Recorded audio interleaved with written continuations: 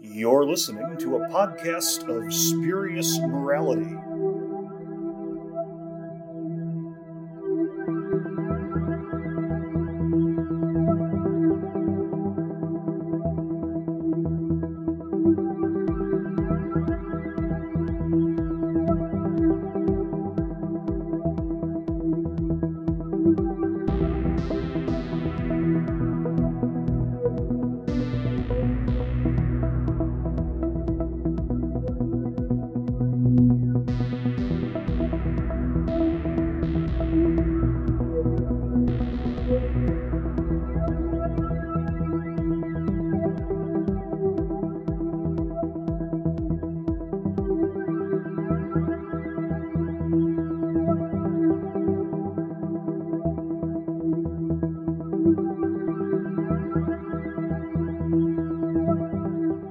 Hello and welcome to a podcast of Spurious Morality.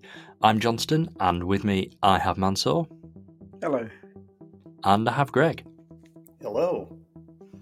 And after over a year-long drought of Doctor Who, we're talking about our fourth recent episode, which still feels a bit weird. Since this podcast started, there have been 5 episodes of Doctor Who broadcast and 4 of them have been all within the space of 1 month and fairly recent. So it's weird to have so much new Doctor Who, but we have got a bit of a break now. But we talked about the other 3 specials, so we thought we'd probably better talk about this one too. And thankfully, it was rather quite enjoyable. I enjoyed it anyway. So just quick overall, what did you think of it? Mansoor, you go first. Yeah, I really enjoyed it. It was really good.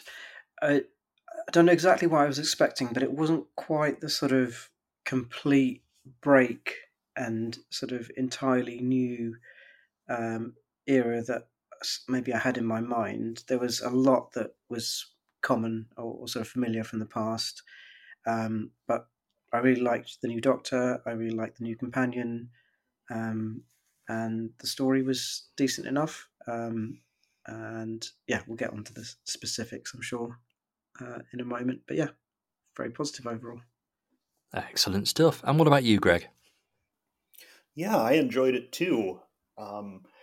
It's very RTD in all the best ways, and some of the weaker ways, but mostly the best ways. I thought the new Doctor and Companion were fantastic. I liked how the show took. It seems to be taking a little bit more of a fantastical turn with these going forward. If this story is to be any example, which I think is interesting and welcome in many ways. And just hearing some of the behind the scenes stuff was interesting. It definitely feels in many ways, like RTD era 1, but at the same time, it does feel like something heading off into a new era, and I like it for that. And I'm very curious to see where it goes. It's definitely not sort of what if Russell T Davies had carried on and this was the start of Series 5. It's definitely not an immediate continuation of where Russell T Davies left off, but you're both very right in terms of it being very him and it being quite safe, actually. I think that, we've talked about expectations already, and there were sort of big expectations. What's it going to be? How's this brave new era going to be? And I think really what we got was a very safe, reliable, dependable Russell T Davies episode, which set up the new Doctor nicely. I know we saw him a bit in the Giggle, but this was really his first proper go at being the Doctor on his own. We met Ruby, new companion. We got a bit about her background and her family, and there's a mystery behind her setup. It's quite Moffat-y, actually, sort of the mystery behind the companion. No doubt that's going to be something that gets sort of picked up further down the line, I think. But yeah, it was a solid sort of hour of adventure with 2 characters meeting each other and becoming a TARDIS team. A lot in common with Rose, I think.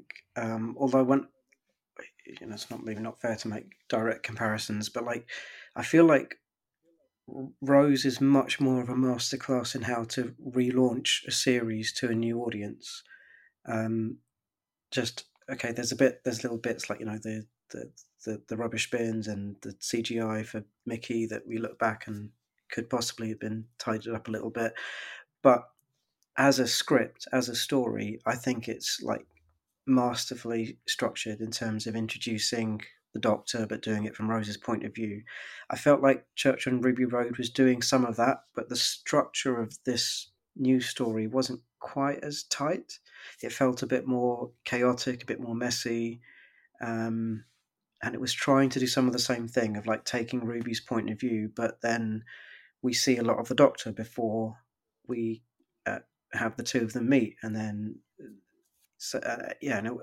and the sort of first, second, third act structure was a bit strange for me as well. That like you sort of have this setup of the goblins, and then you kind of jump straight to this to the sort of end with the conclusion. So yeah, that stood out to me a little bit. The kind of shape of the story. I think the thing that this had that Rose didn't, I guess, would have been the extra 15 minutes. Now, Rose is a masterclass and it's quite fast paced. It's not too fast. It's not the Daleks in colour, but it's it's really, really well paced and perfectly paced for that 45 minutes. I do actually wonder Yeah. if this had benefited from being 15 minutes shorter than it was. Just in terms of that structure and that tightness that you were talking about. Maybe it just does some odd stuff as well, which like it lands because of the performances, like the stuff about Ruby disappearing, and you feel that because of the performances from Ncuti Gatwa and from her mum. Um, but it's kind of an odd decision to like introduce a brand new character and then like try to make you feel sad about her disappearing. It feels like maybe that's a trick you'd play like a few episodes into a series once she's established. And then that kind of disrupts the structure of the whole story a little bit for me as well, because then it should be about these two characters getting to know each other, but then she's kind of absent for a chunk of that later half. Yeah, I did think exactly the same thing. It is a bit strange to disappear your character for a bit, and because we'd actually already met the Doctor in the Giggle, maybe it'd have been better getting rid of the Doctor and having Ruby bring him back somehow, so we got to know her a bit better and she had that extra time as well. I do think that disappearing her does tell you a bit more about her, though, insofar as you see what her mom's life would have been like had Ruby never come into it, and that really shows what kind of an influence she had on inspiring her mom to continue fostering like she did. So I think there's some value to it, but I agree it's a little confusing.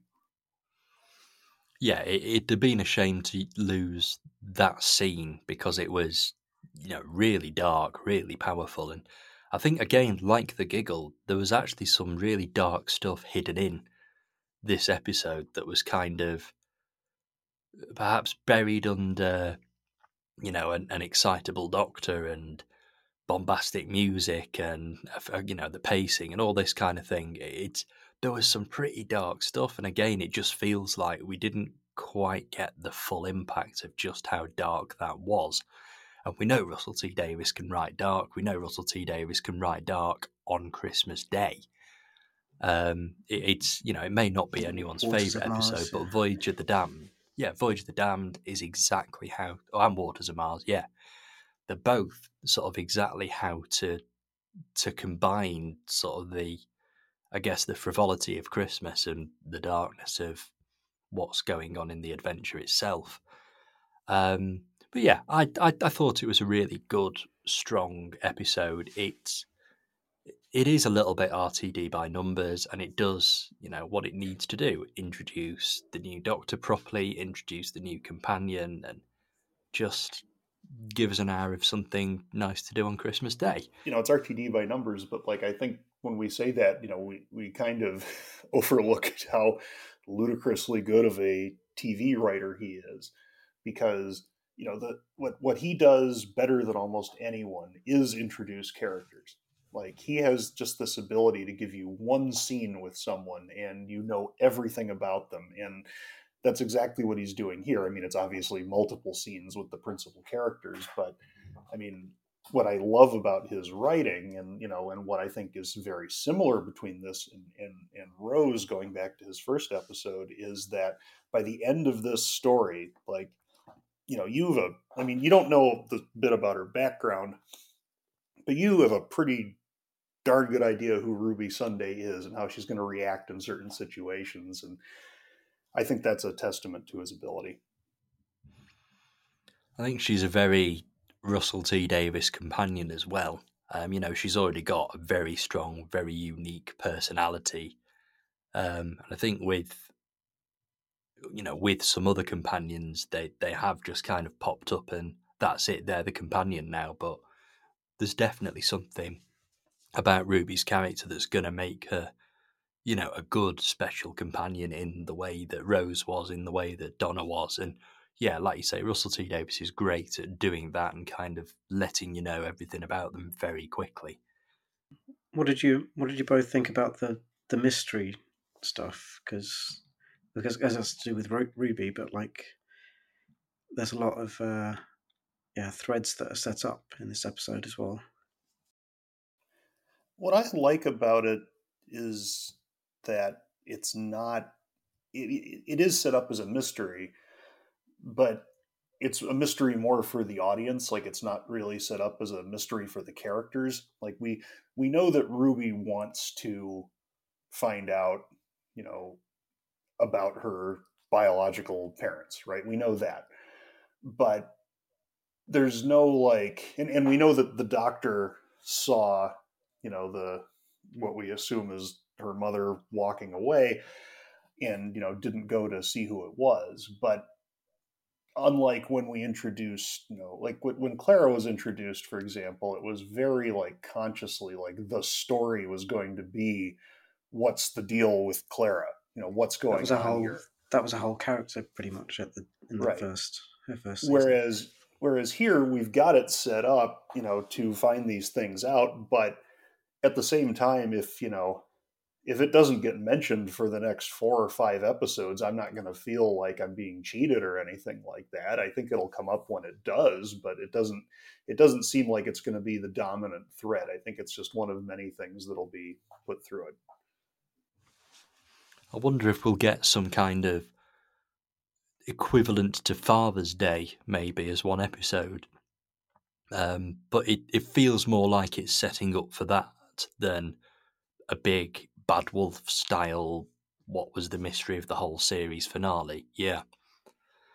Well, that's a very different type of thread, isn't it? Like, because Bad Wolf was just like this kind of random phrase in isolation that means nothing. At least with these mysteries, they've got something to do with the characters. Like they've got a personal dimension. Yeah, absolutely. And it'll be interesting to see how it pans out. And I'm sure it will pan out. It's something that Russell T Davies won't just leave hanging. It's not something that Big Finish is going to answer in 20 years' time. It's like, and it turns out her dad was Bilal all along. Yeah, it's something that is going to get addressed, I think. So when we discussed the giggle, there was so much to talk about that we barely got a chance to talk about Ncuti Gatwa as the new Doctor. We agreed that it was an excellent 15 minutes that he was on screen. It was a great setup, but that's what it was. It was a setup. It was a finale for the 14th Doctor, for David Tennant's Doctor, and it was a sort of a new beginning for Ncuti Gatwa's Doctor. So it was really busy setting things up, let's have a TARDIS each, let's, all this sort of thing. And it kind of let us forego the post-regenerative sulk crisis, whatever you want to call it, whatever it'd be, we're straight in. We're straight into a new adventure with the Doctor already in his costume, doing doctory things, very much in the same way that we were with Rose. And obviously, the fact that Rose already has an established Ninth Doctor that appears to have not just regenerated has given Big Finish the gap they need to do the thing. And I kind of wonder if, it is very similar here. This Doctor has existed already. How long has he existed for? How long has this Doctor been the Doctor? It could have been 10 minutes for all we know.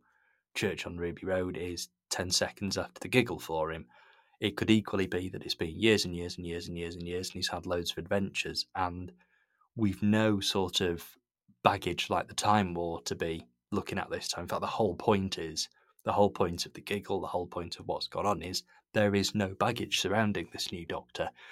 So it's going to be kind of interesting to see if we get a hint as to how long he's been around and what he's done, and maybe that's something that Russell T Davies isn't bothered about now. But if Ncuti Gatwa ever ends up a Big Finish, I've got a pretty good idea that we'll find out. But I thought he was great. I just thought he was immediately the Doctor, and I'm glad we didn't do the whole he's regenerated, he needs to be asleep for 45 minutes of an episode thing. I'm glad we just went straight into it. We've got this new Doctor, he's doing doctory things still, and he's kind of living outside of his usual, or the Doctor's usual lifestyle. We're seeing him going dancing in a nightclub and all that kind of thing. And okay, you could argue he was just there because he was keeping an eye on Ruby, but nevertheless, he was having fun and dancing in a nightclub. It's the Doctor on a day off. It's great. I think it's that tone of, like you're saying, no baggage. I think, as well as establishing this is who this new Doctor is, I think that nightclub scene was about saying that, yeah, he's kind of in that paradoxical way. He's done that therapy stuff through 14, and the 15th Doctor is now a little more baggage free. And I think a really nice moment is when he just like opens up about being adopted, just in the space of like knowing these people for a few minutes, when the 13th Doctor seemed to have such a massive issue with opening up in a similar way to Yaz and other companions about being the timeless child. He just says it in a kind of a very matter-of-fact, honest way. And I think that was a really deliberate decision to show that this new Doctor is a bit more at peace with himself and a bit more open. Yeah, absolutely. And I quite like that shift. And one thing I have missed is, and I've sort of mentioned this before, one thing I've missed is sort of the Doctor and companions having fun. We get an awful lot of talk about how amazing travelling in the TARDIS is, and we see all these things, we do all these things, but because of sort of the nature of Doctor Who and the requirements of entertaining an audience for 45, 50, 60 minutes, we always see some kind of Doctor Who adventure going on, some kind of villain to fight or whatever, and we don't see the Doctor and companions chilling out. And when you think back, actually, we used to get a lot of that. When you think back to the classic series, we got things like, the Doctor took Leela Ivor to be Ryan. well, yeah, and Talons of Wen Chiang, the Doctor and Leela went to London just to kind of go to the theatre and have a bit of a laugh as part of Leela's education, and going fishing at the start of Two Doctors, all this kind of thing. The first episode of The Chase is almost entirely the Doctor, Vicky, Ian, and Barbara just sunbathing. And I'm not even Start of the misremembering that. Romans. Yeah. Yeah, of course, there's that couple of week gap, isn't there? But they're just having a nice holiday. So it's nice to get things like that put back in, because a lot of, particularly during the Whittaker era, a lot of adventures had already started when we joined them. When we first started Flux, the Doctor and Yaz was it dangling over a pool of acid or something like that? And we were mid-adventure on that space train with Cybermen in The Power of the Doctor. So it's nice to not be mid-adventure. It's nice to actually stop for a little bit and something come organically out of nowhere, which is kind of what did happen here. But I've rambled on long enough, so I'm gonna go to Greg and just sort of give us a few thoughts on the new Doctor. I think he's fantastic, honestly.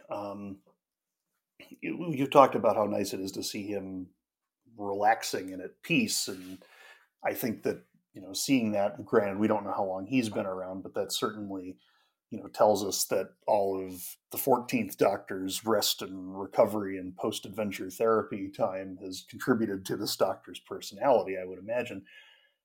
But he's got this infectious energy about him. I mean, Paul McGann in the TV movie is about the only other Doctor who is this just thrilled and excited to be doing what he's doing.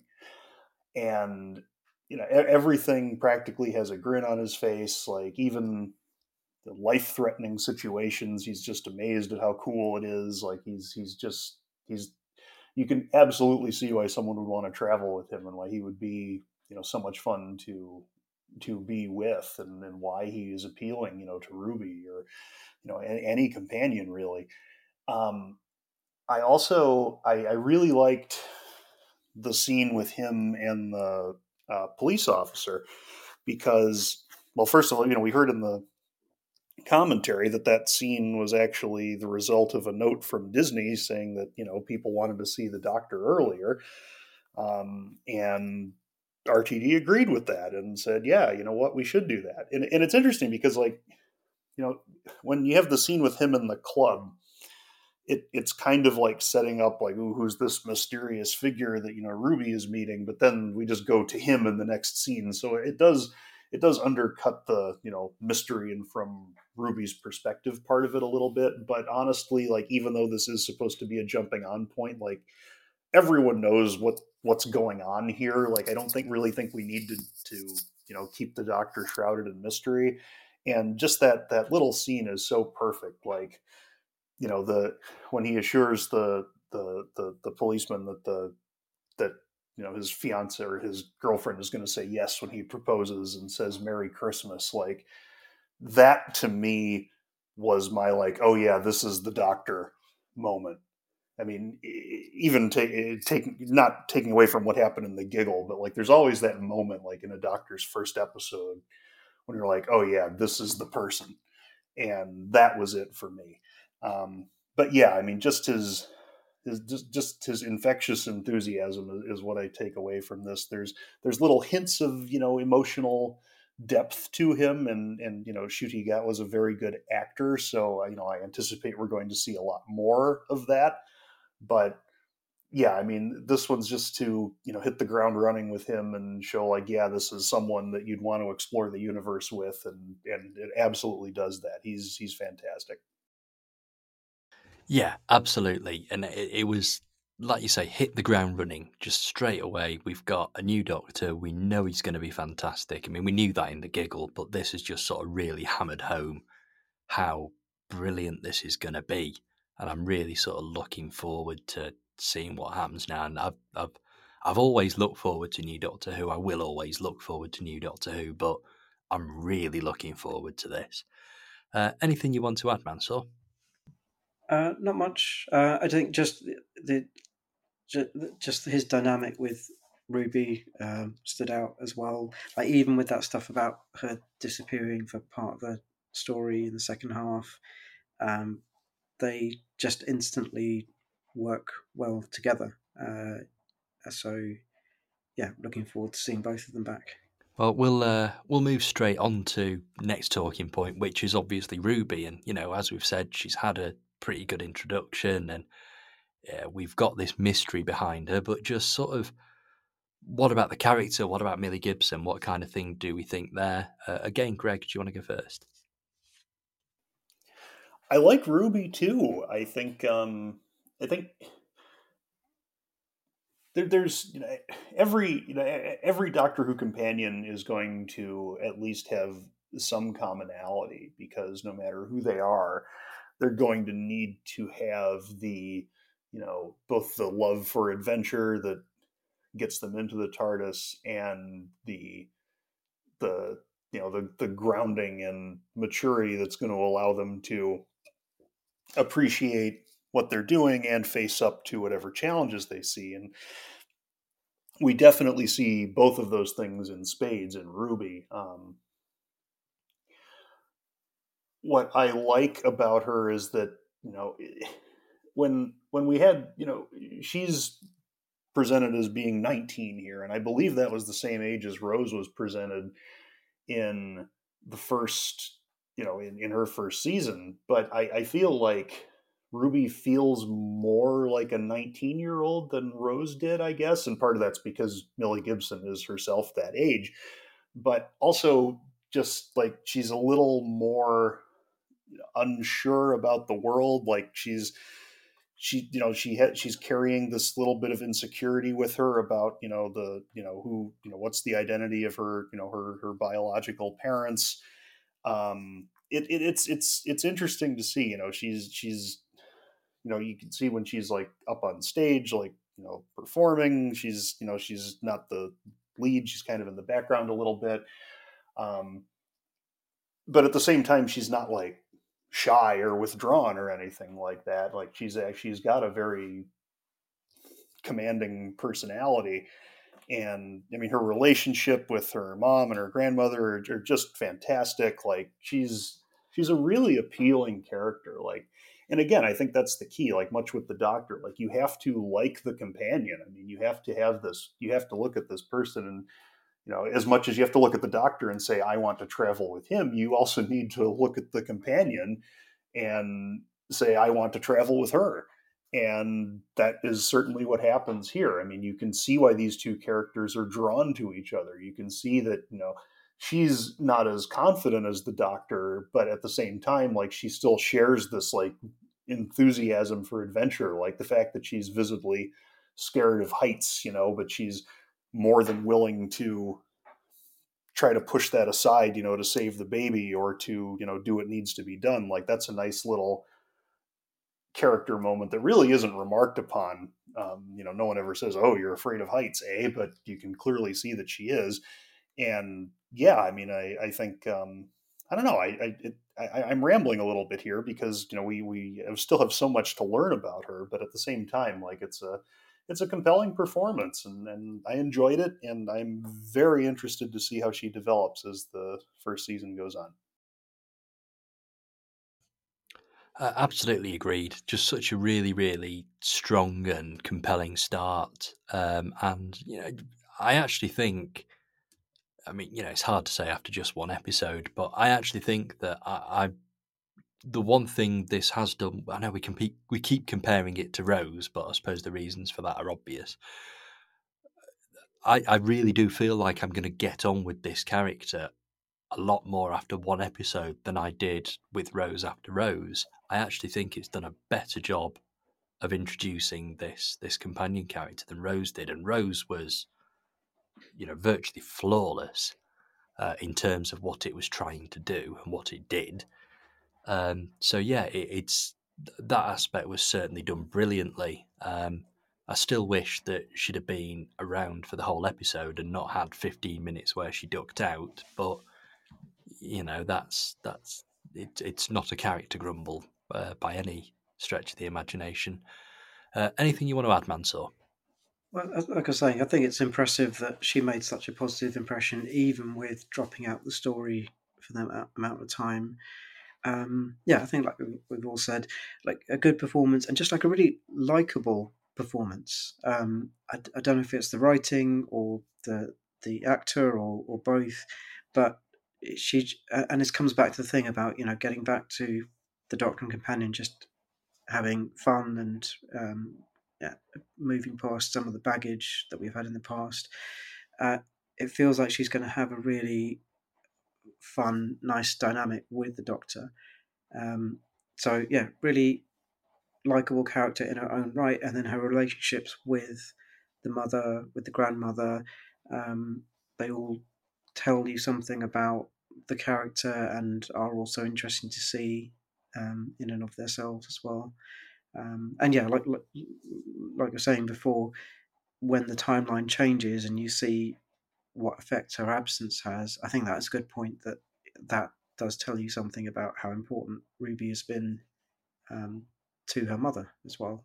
Yeah, absolutely. It was a really good way to establish her, I think, and it's.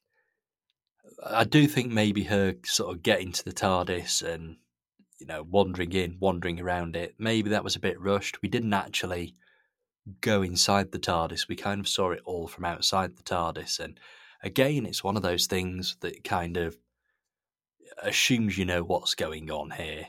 Like, if you're watching this, you know what the TARDIS is and you know what she's witnessing and all that kind of thing. But it would have been a bit rubbish to reveal that TARDIS console room for the third time in 4 episodes. Well, I wonder if they're saving that because I don't know how much truth there is, but I've seen comments or speculation or reporting that it's really going to be from episode 1 of the new series that Disney are going to push the promotion. So maybe that first walk around the TARDIS console, the first conversation with the Doctor where he actually explains that he's an alien and all of that, maybe that happens at the start of episode 1 in May. And so that then also works as a jumping on point for new viewers who are starting with that story. It is interesting to see what Disney is doing, because I mean that's how I'm watching the show, is on Disney Plus, and It's branded as Special 4, isn't it, on yeah, Disney that's Plus? weird. Like I can understand 1, 2, and 3 because those were decided on before the Disney deal went through supposedly, and you know Disney did absolutely no promotion for those whatsoever. But I mean, it did like separate trailers for this, and yet it's still just Special 4, which does not scream to me this is a jumping on point. But I don't know. You had something different in the end of the Disney Plus version, I think, because in the UK version we just had that mid-credit scene and the credits. But I think, did you have like a sort of additional trailer or like something about like the new home of Doctor Who or something in the Yeah, Disney Plus version? it wasn't a trailer. It did like the Disney Plus logo, and then had like one of those things where like words go up on the screen, like shoom shoom, that kind of thing. But Right. it was just like Doctor Who on Disney or something like that. It didn't tell you. It wasn't like anything about the show. I don't remember what it Okay. said. I'd have to watch it again. But yeah, it did that, and then it did the mid credit sequence, and then it did the credits. So Right. Yeah, fair enough. I mean, they're obviously well invested in it anyway, and it'll be interesting to see sort of how it does get ramped up when May comes along. And equally, it'll be interesting to see sort of what else is coming out of it, because we're on to filming of series 2 now. I mean, that's well underway, I believe, judging by things that are on Twitter and so on. Which does that mean that we're getting it same time next year? Is May now Doctor Who month? Is that something that's established, or are we going to have an 18-month gap, or is it actually going to be 2 years before we see it, and are they going to stick some kind of spin-off that may or may not feature Unit in the middle? Or it's going to be kind of interesting to see what the format of the show is now that Disney are on board. That's kind of like the Disney model with things like Star Wars and Marvel, and you could say that they've overreached with some of those big franchises with doing too much. But like the idea of like never going too long without some sort of spin-off being put out. Yeah, because I'm looking at Star Wars. I'm looking at The Mandalorian, where we had 2 series, one pretty much immediately a year after the other, and then we had Boba Fett, and then we had more Mandalorian, sort of 18-ish months after that. So it's going to be interesting to see just how consistent it is, or if it has any impact at all. I'd certainly like to get back to, can we have a series each year? And if the cost of that is a reduced episode count, then so be it. I'd rather have 8 episodes every year, 8 episodes per year plus a special, than 10 episodes over 2 years or 18 months or 3 years, whatever. I've seen people tweeting about the episode count, but actually, if a shorter episode count means series more regularly, we're probably actually going to get more Doctor Who. They've also been pretty clear that Disney is not running the show here. The BBC is still in charge, and RTD specifically is still in charge. And he's talked about how he thinks that Doctor Who should have like the Marvel Cinematic Universe kind of thing going, because there's so many characters and so many stories that can be told. But I mean, I don't think there's anything that's going to get off the ground without his say so. And I, as much as I like some of the stuff that, say, Dave Filoni has done for Star Wars. He's basically a Star Wars super fan first, and then a writer and producer second. Whereas RTD is always, as much as he is a gigantic Doctor Who fan, probably more than any of us, he's a writer and producer first, and he'll always put his fan instinct on the back burner if it's not good for the show. And I think that is something to be optimistic about going forward. I was just going to add about like the episode count that you mentioned. Like, as well as the show coming out regularly, which is a good thing, I'm willing to take a lower episode count if it means that the actual episode's quality is more consistent. So like a really strong 8-episode run is better than a sort of mixed 10 or 12 episode run. And so you'd hope that fewer episodes means that they can put the time in, both like pre-production and post, to get each one as good as possible. I think it's probably fair to say that, I know that Flux's episode count was for very different COVID-y reasons, but I think it's fair to say that Flux actually worked really well because it was only 6 episodes, wasn't it? And I like Flux. I thought it was good, and it didn't feel like there was any. I'm hesitant to use the word filler, but an episode that's not particularly of consequence, shall we say. So I'm thinking of things like, I don't know, I guess Praxius, which I enjoyed. It was a decent enough episode, but it didn't sort of do anything beyond its 50-minute runtime. And I'm kind of okay losing episodes like that, because it's nice to have things that are self-contained. It's nice to have things that are good, but it kind of it feels like it just kind of kills the momentum of the series a little bit. We'd had Fugitive of the Jadoon, which had kind of really got a few balls rolling in terms of where the series was going and set up a few mysteries and introduced us to a whole new Doctor. And then the week after that, it was not much happened, and it did kind of take the wind out of the sails, where I think actually we'd have benefited if we'd have gone from something like Fugitive of the Jadoon straight to, maybe not straight to Villa Diodati, but onto something a bit more storyline related, something that kind of continued the mystery, follow what's going on. And it's one thing I really liked about the sort of 60th anniversary specials trilogy was, even though we had Wild Blue Yonder, which wasn't a filler episode, not by any stretch of the imagination, but it was a lower key episode, but it all felt connected because it was this one sort of journey. I mean, it was only really a day or two in the Doctor and Donna's life, that trilogy was, and I really liked that. It felt so coherent, and it felt like there was some real momentum and that we were on the journey with them. Yeah, Series 6 I think was bad for that in particular, because you had all this earth-shattering stuff about Amy and the pregnancy and River, and then you had these again, like you said, they're not bad in themselves, but just where they sit, these episodes that sort of break the flow a little bit. Like Series 6 could have been a really, really strong serialized 8 episode run, rather than the sort of slightly disjointed version that we actually got on screen.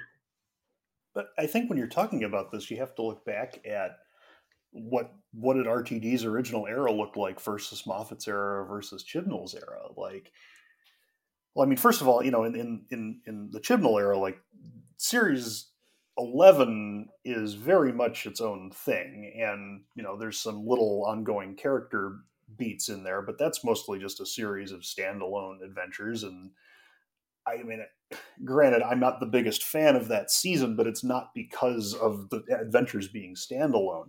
I think the issue that you run into with Doctor Who is that it's very difficult to do like a serialized story like that because of the massive scale that the show takes place on. And when you start doing serialized stories like that, you start like prompting the audience to ask questions about like, well, why doesn't the Doctor just use his time travel ability, blah blah blah. But if you look back at series 1 through 4, I mean, there's sure there's ongoing plot threads, but it's really just like someone says "bad wolf" every once in a while, or someone mentions Saxon every once in a while, or there's a ghost of Rose appearing in the background. What's going on there? Like it's not trying to set up this like intensely serialized material. Whatever's carrying on is mostly character related. And granted, I have no idea what Russell is going to do with this series coming up. I mean, who knows? But I would expect it to be more like his old season series where there isn't like the strong serialized component. I would expect a lot of standalone episodes. And to me, like as long as those give you like some more insight into the characters, as long as it's like something that's enjoyable to spend time with them, I don't have a problem with that. What I have an issue with is the the scenario that you're describing where they set up like this really obvious like this is the plot, this is the mystery that needs to be solved, and then the next episode has nothing to do with it, and you're like, well, what are you doing? Like, is it the mystery or not? That's what bothers me. But I don't think we're going to see that. I really don't. I think he's described it himself in the behind the scenes stuff. Like I think specifically the Mrs. Flood question and mystery. He's used the phrase slow burn. So I think you're completely right that it's going to be a lot of very fresh standalone stories before we get to any big progression of those mysteries and arcs. Hopefully. I don't want us to lose standalone episodes, but I do feel as though, a shorter run time does give you less time to do that. But then again, we know that they're filming series 2 now. So we're not really talking about 8 episodes. We're talking about 16 episodes plus presumably another special. So we'll kind of see how that goes. I think sort of a bit of a story that stretches over a few series definitely wouldn't do any harm. Like, we know Doctor Who's safe, and back in 2005, we didn't really. Okay, they announced series 2 and 3 straight after Rose, but when he was writing that first series, he had no idea that he'd have 2 series, 3 series, 4 series to work with. Whereas this time, he kind of does. Like, it ain't going to get cancelled after 8 episodes. That's not going to happen at this point. Well, we'll move on. And just obviously, a big part of the Church of Ruby Road was the goblins and the song, which we heard so much about and even charted in the UK and all this kind of thing. And there was a good musical chunk of the episode. The Doctor and Ruby got in on it, and I thought it was quite fun. It kind of carried on I'm thinking the Spice Girls scene from The Giggle, sort of the very silly meshed up with the very sinister. So let's just talk about sort of the episode, the goblins, the resolution, anything else you want to add about it, really. So do you want to go first, Greg? Yeah, I mean, I don't know. Like I saw all the I know that the Goblin song charted, and I know that people have been arguing about it on social media for much longer than the episode's actually been on. But I don't know. It didn't seem that significant to me, honestly. It just seemed like a fun little scene in the middle of the episode. Like it didn't bother me at all, really. Ncuti Gat was a really good singer. I learned that, but no, I mean, I think the song aside, I think when I said at the top of our episode here that some of the weaknesses of the RTD era are on display in this story. I think the goblins are an example of that. I love the concept of it. I love again that they're more fantastical. I love that the doctor is like having conversations with rope, like it's really going away from like the hard science grounding, and I'm fine with that. I just think that the goblins themselves like really feel like an afterthought in the story. Like they're really just there as a plot device to get the doctor and Ruby together, and because of that, when the doctor still has to resolve the actual problem of the goblins, it almost feels like a little rushed, a little perfunctory, like. And I think that's because the story focuses so heavily on the characters that it's to the detriment of the plot a little bit. And I'm okay with that because I will always take a character focus over a plot focus. That's just me. But I can understand why people who are more plot oriented would have watched this and been like, well, what the heck is, what happened to the goblins? Like, why aren't we learning more about them? Why aren't they doing more? And yeah, I think that's really my only issue with it. But again, to me, not a big deal. Song, don't care, but I know a lot of people will disagree. I just kind of read it as another time traveling alien race that feasts on something a bit parasitic. It's kind of your classic Doctor Who villain, really. We've seen a lot of iterations of that, and I don't feel the need to know that the goblins come from the planet Goblonia and they developed time travel in the 1500s. I'm not bothered about any of that.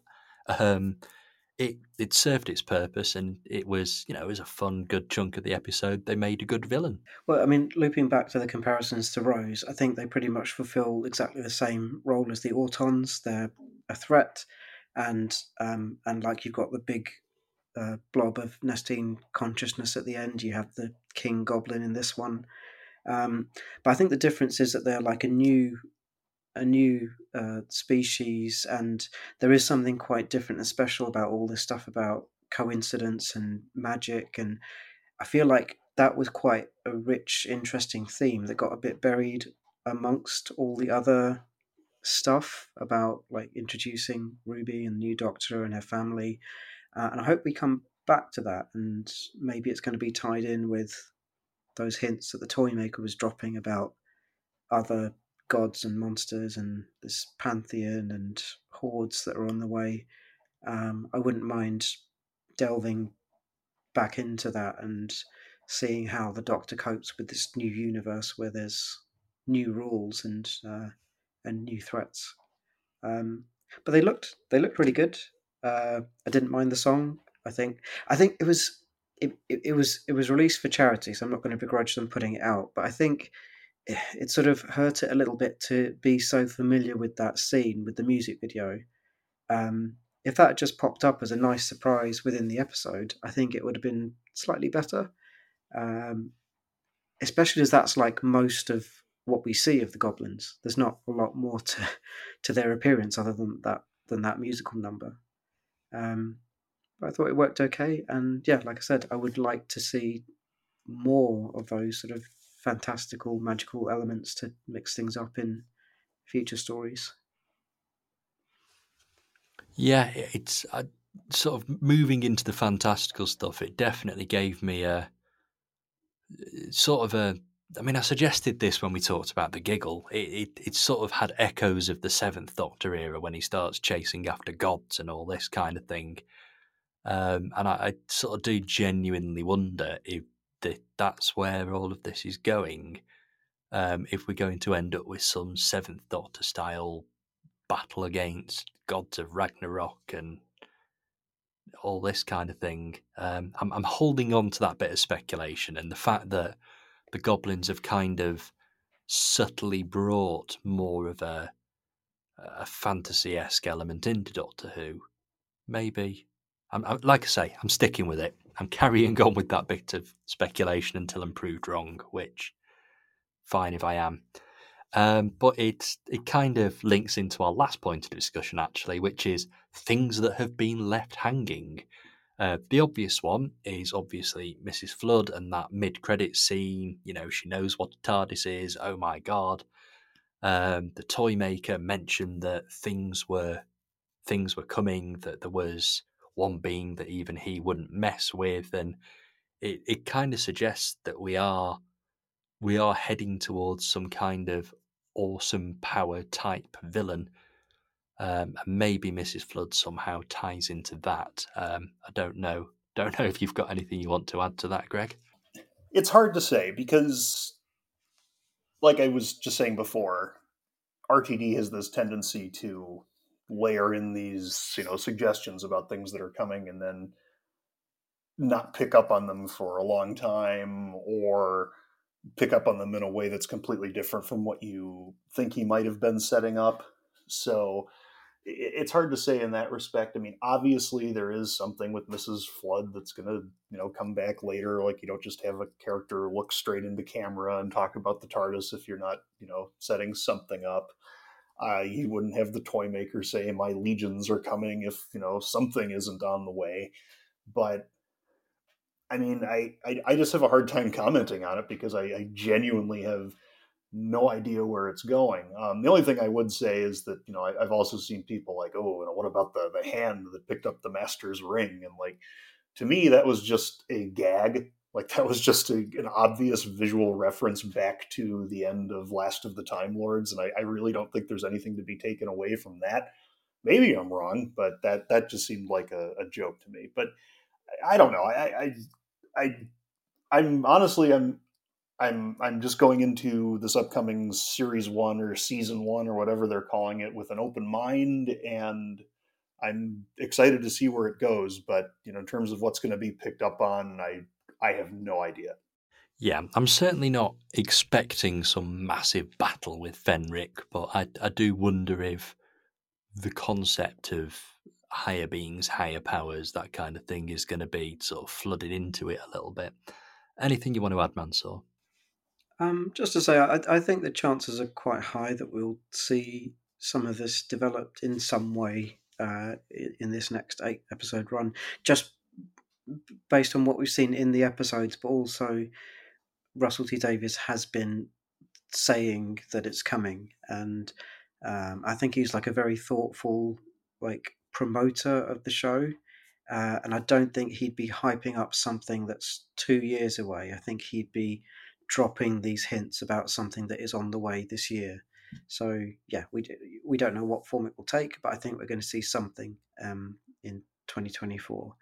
And yeah, like I said before, I'm quite excited about that. Like, Russell T Davies wrote a book in the New Adventures series of books, and while I'm not expecting him to suddenly turn the show into a direct adaptation of those novels, it's not beyond the realms of possibilities that he's going to pull in some elements of what the Seventh Doctor was going up against in those stories.